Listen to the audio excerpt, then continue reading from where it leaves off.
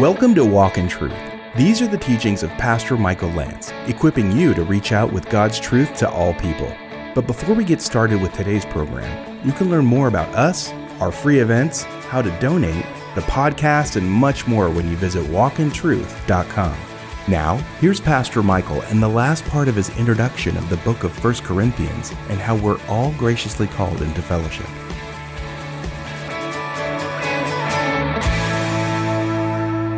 Every church that is legit is a church of God.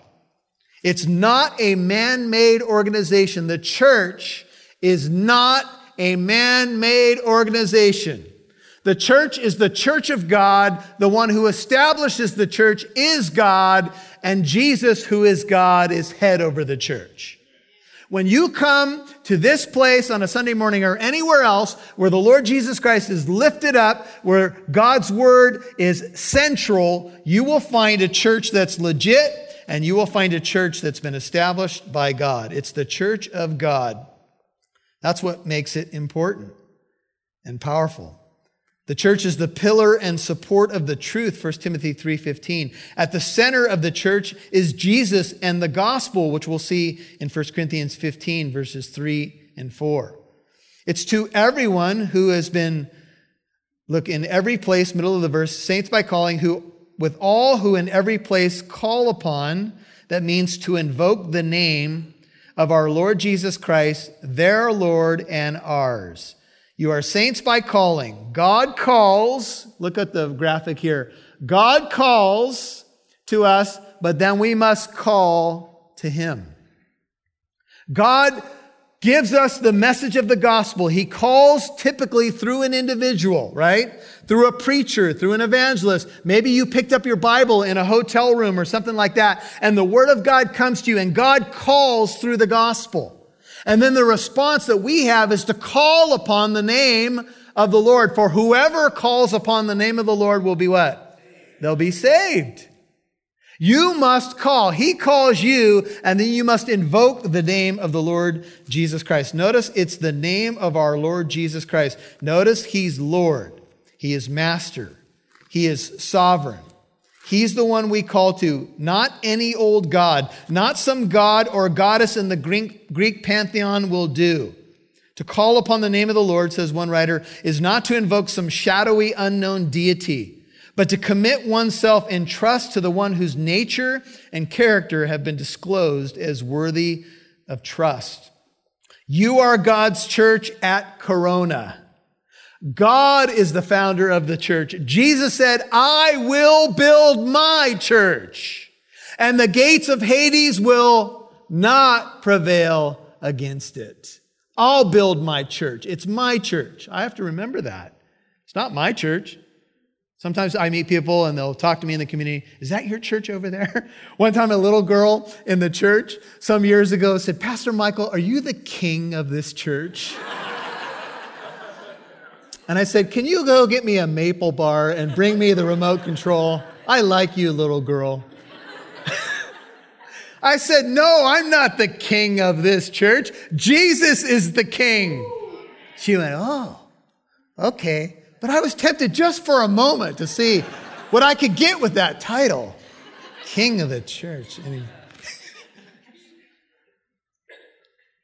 That's a joke, by the way. The church, ecclesia in Greek, is the called out ones, called out of the world and called to Christ, called out of darkness to light, called out of the world system to Jesus, called out of the dominion of Satan to God. That's what's happened to me, and I hope to you. I've been called out of the mess of my sin and called to the one who is my Savior and my Lord. Amen? He is good. Good to love someone like me when I was in my mess. It's with all who in every place call upon the name of the Lord. He's their Lord and ours. He's awesome. He's good. He sets us apart. He sanctifies us. Look at the word sanctified in verse 2. Sanctified in Christ Jesus. That's a word that means to be set apart. We are to be a holy community that have been set apart to serve God's purpose, not ours. To be sanctified, to become holy, is to be set apart for God's purpose, not yours. That's a tough one to overcome, whether you live in Corinth or Corona. Because it's drilled into our souls, really from the time we're little in this world, that we got to get our purpose done. No.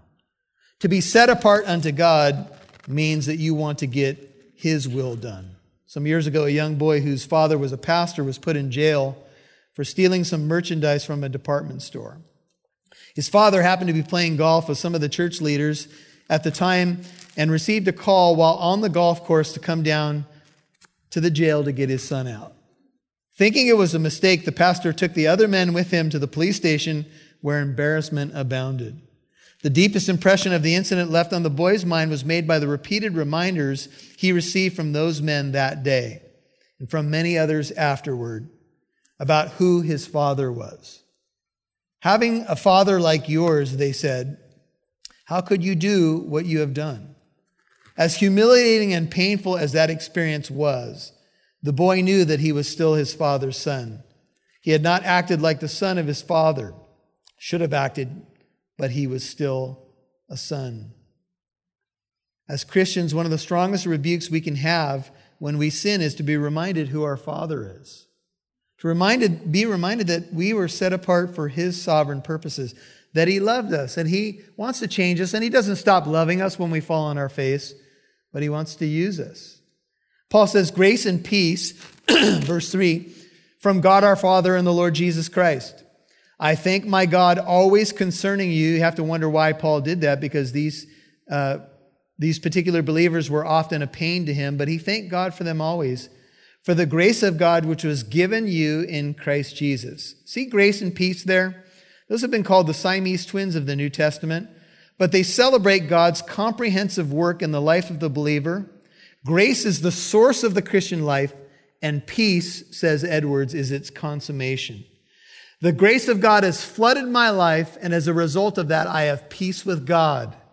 Jesus Christ Himself is my peace. Whatever you're going through right now, Jesus Christ is my peace. His grace opened the door to a beautiful shalom peace with my Maker now. I'm not fighting Him anymore. Some days it feels that way, right? But I'm in communion with my Maker. And Paul says, I give thanks to God, despite everything he's going to say to this church, for who you've become in Jesus. That in everything you were enriched in Him. In all speech, the word is logos there in Greek. In all knowledge, the word is gnosis. Later in the book, we will find that the Corinthian church had many gifts. They had the gift of tongues in the congregation, but they had elevated that gift to an unhealthy place. Paul would say, if I speak with the tongues of men and of angels, but have not love, I become a sounding gong or a clanging cymbal. I've become useless if I have spiritual gifts, but I don't use them for the purpose of love and building others up. You can have insight into spiritual knowledge. You can know all mysteries and all knowledge. We'll see that in 1 Corinthians 13, but you must have love.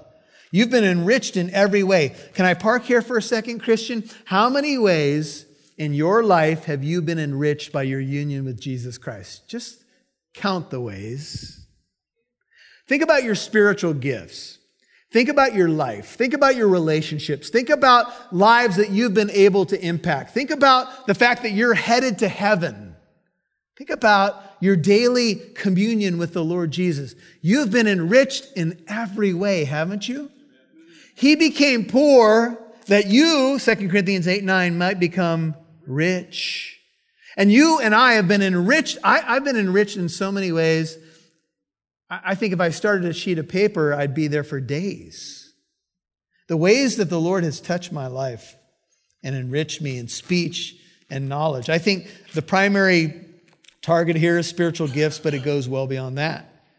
Even as the testimony or witness or evidence concerning Christ was confirmed in you. This is a legal term that guarantees and settles a transaction. You could say, my salvation in Christ is settled. I am signed, sealed, delivered. I'm yours. Yeah. I had to get a song in there at some point.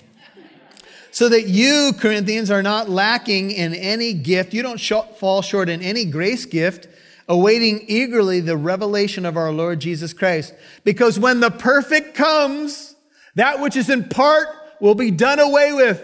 At one point, tongues will pass away. These gifts of prophecy and knowledge will cease, because then we will be with him. How?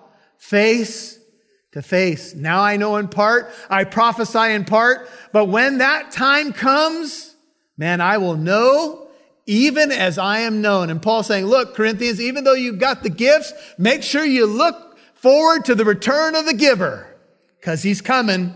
And when he comes, we'll put aside all these gifts. I know you're gifted in these things, but we're going to put them aside because we're going to be in his very presence. And this one who loves you, the Lord Jesus Christ, who's coming again, his second coming is going to happen.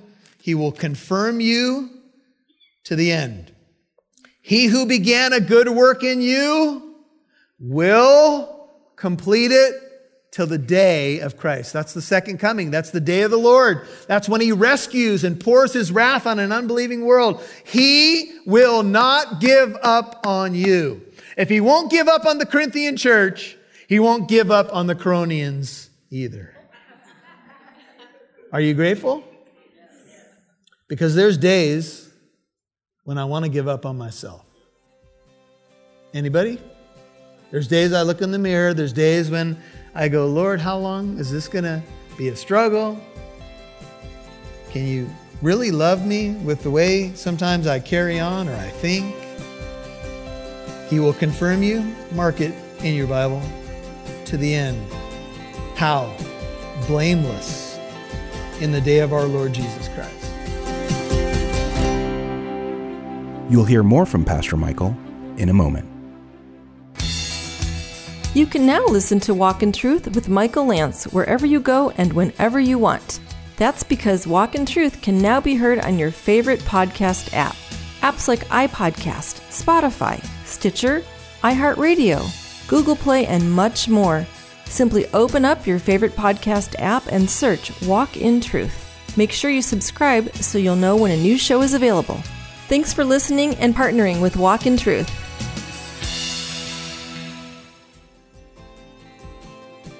Now back to Pastor Michael Lance, right here on Walk in Truth. There's days I look in the mirror. There's days when I go, Lord, how long is this going to be a struggle? Can you really love me with the way sometimes I carry on or I think?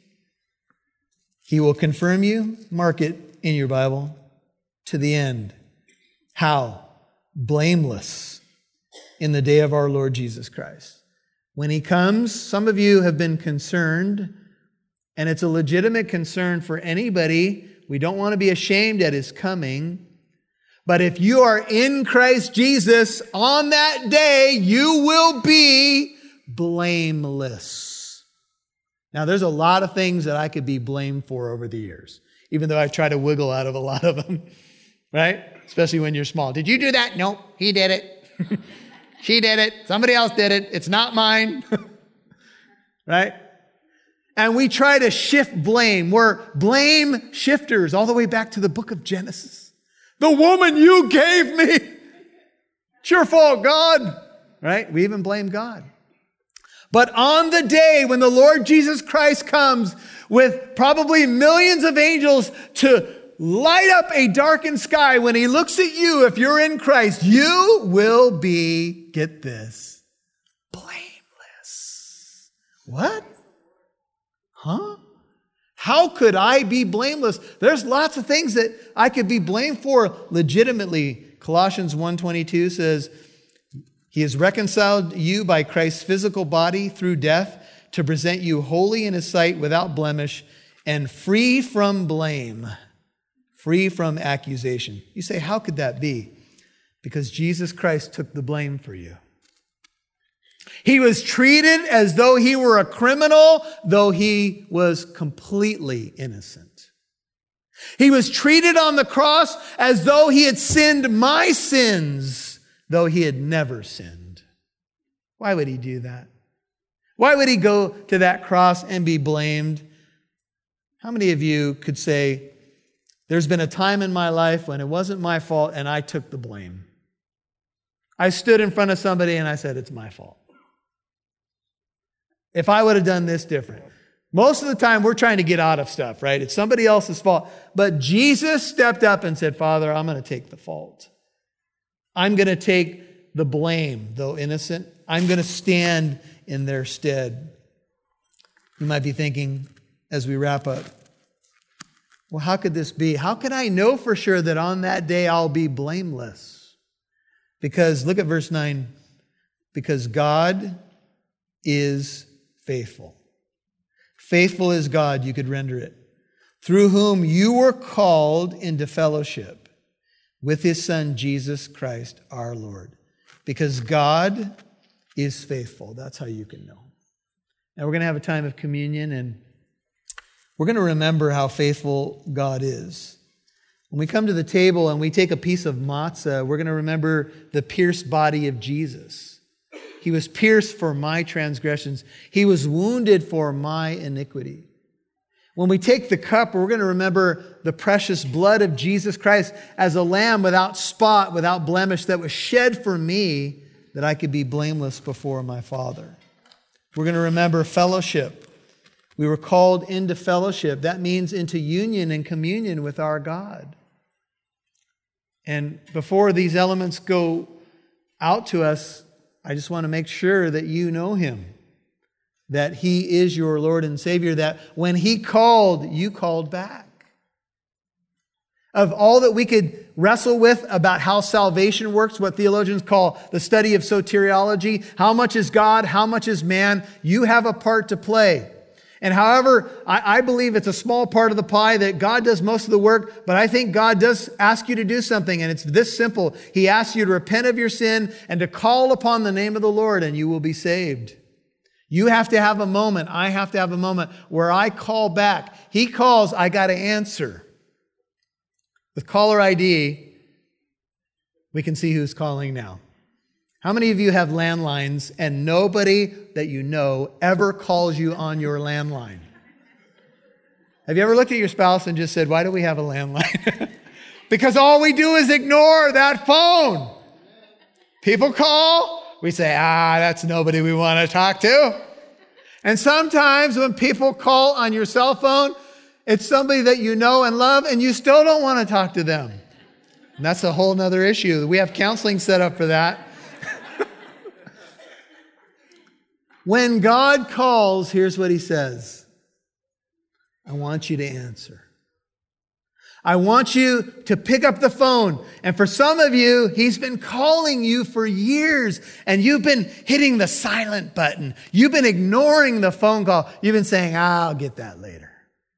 I'll talk to him later. Because the implications have been too much for you, because maybe it's too much to face. If I pick up the phone, he might say some hard things to me, but you know what? The first thing he's going to say to you is, I love you. That's why I'm calling you. If I didn't want you to be with me for all eternity, I wouldn't have bothered. I wouldn't have come down and died on that cross for you. But I love you. And I love you just the way you are right now. And I'm not going to leave you that way because I'm good.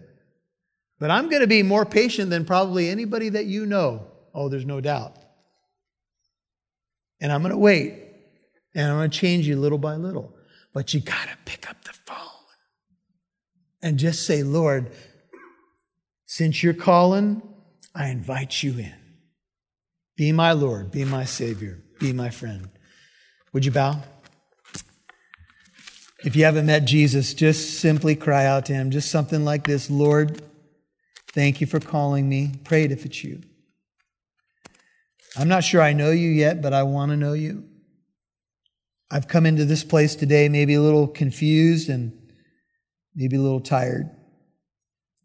But I thank you that you sent your Son, Jesus, to take my blame and my punishment at that cross, to take your righteous justice. Thank you that you put your love on display at that cross. Thank you that Jesus took the blame for me. Thank you that you love me that much. Give me a new beginning in Christ. I turn from my sin and I trust in Him for my salvation. I repent of any idolatry in my life, any things that I've elevated above you, and I want to put you first. Thank you for calling me. Change me from the inside out. Lord, for the sweet saints here at Corona, the Church of God at Corona, I thank you so much for them. I thank you for the partnership we have in the gospel, the light that this church is to this community and beyond. May you bless them as they come to your table. May you encourage them. May you refresh them. May you renew their faith. May you touch areas of their life where they need strength today. I pray in Jesus' name. Amen. You're listening to Walk in Truth with Pastor Michael Lance, and that was the last part of his introduction of the book of 1 Corinthians and how we're all graciously called into fellowship. You'll hear more from Pastor Michael in a bit, but just so you know, we really appreciate your support as a listener. Would you be willing to help us spread the word about our program? Please follow us on Facebook, Instagram, or Twitter. When we post something, please share or comment on those posts. Look, social media is used today for some terrible things, but we want to equip people there with good news of Jesus instead. So please follow us at Walk in Truth Show. That's at Walk in Truth Show. And thanks for doing that. Now, here's Pastor Michael. Well, we have a question before us, and it's this. What do you say to someone who says, my faith is private, I don't need to go to church or connect with other believers? I remember a couple of years back, I was with a friend. We were in the gym. We were actually sitting in the jacuzzi talking to a gentleman. And I began to ask him questions about his faith. He had a cross on, and he was sitting in his jacuzzi. So I thought, well, it's an opportunity. And this guy responded, I don't talk about religion, I don't talk about politics, and I don't talk about sports. And he said it with some emphasis, let's put it that way, trying to shut the door. And I jokingly responded, man, if I didn't talk about those three subjects, I don't think I'd say another word my whole life. I mean, that's what I spend most of my life talking about. Oh, of course, there's a few other things, but you get my drift. You know, a lot of people will respond, well, my faith is private. And actually, the truth of the matter is that Jesus said, tell people wherever you go. Your faith's not supposed to be private, it's supposed to be public. Now, of course, we find the right spaces and the appropriate times, and we know when to be quiet and when to step out in faith. And we keep in mind all of those things about wisdom and how we share and when we share and what we share. But I think that's frankly a cop-out. I think it's a deflector shield, to be quite candid. And your faith is to be shared with a body of believers. How can you use your spiritual gifts unless you're connected to a body? Where do you give? Where do you invite people to come and hear the gospel? How are you serving other believers and following the one another commands, 59 of them in the New Testament? Love one another, serve one another, encourage one another. How can you do that if you're not connected to believers? Now, I do want to say that I know we have some shut-ins listening and you can't really get out.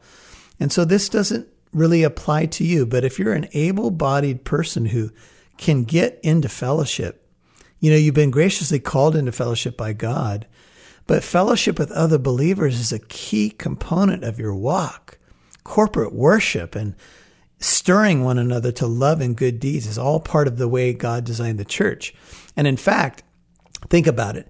If the body parts were made to come together to be effective and be at peak performance and glorify the head, if you're an eye or a foot and you're independent of the body, well, that's just weird and it's just not going to work, right? You need to be connected to the body. Now, some of you, you may have been hurt in the past or, maybe you had a bad experience. Certainly all understandable. But I want to encourage you to get back into fellowship. And if you're anywhere near the Inland Empire, this is a great opportunity to come and check out the ministry that you've been listening to that flows out of Living Truth Christian Fellowship in Corona. You can find out information and directions to the fellowship when you download the Living Truth Christian Fellowship app in your app store today. We'd love to meet you, have you here, and have you plug in to this church. God bless you. Well, hey, I want to invite you to our very special Harvest Fest happening on Halloween evening. We do a Halloween alternative. It's a great time for all. It's a very safe place to come. There'll be games for the kids, bounce houses, plenty of candy. We're going to have food. We're going to have hamburgers and hot dogs. We're going to have pie.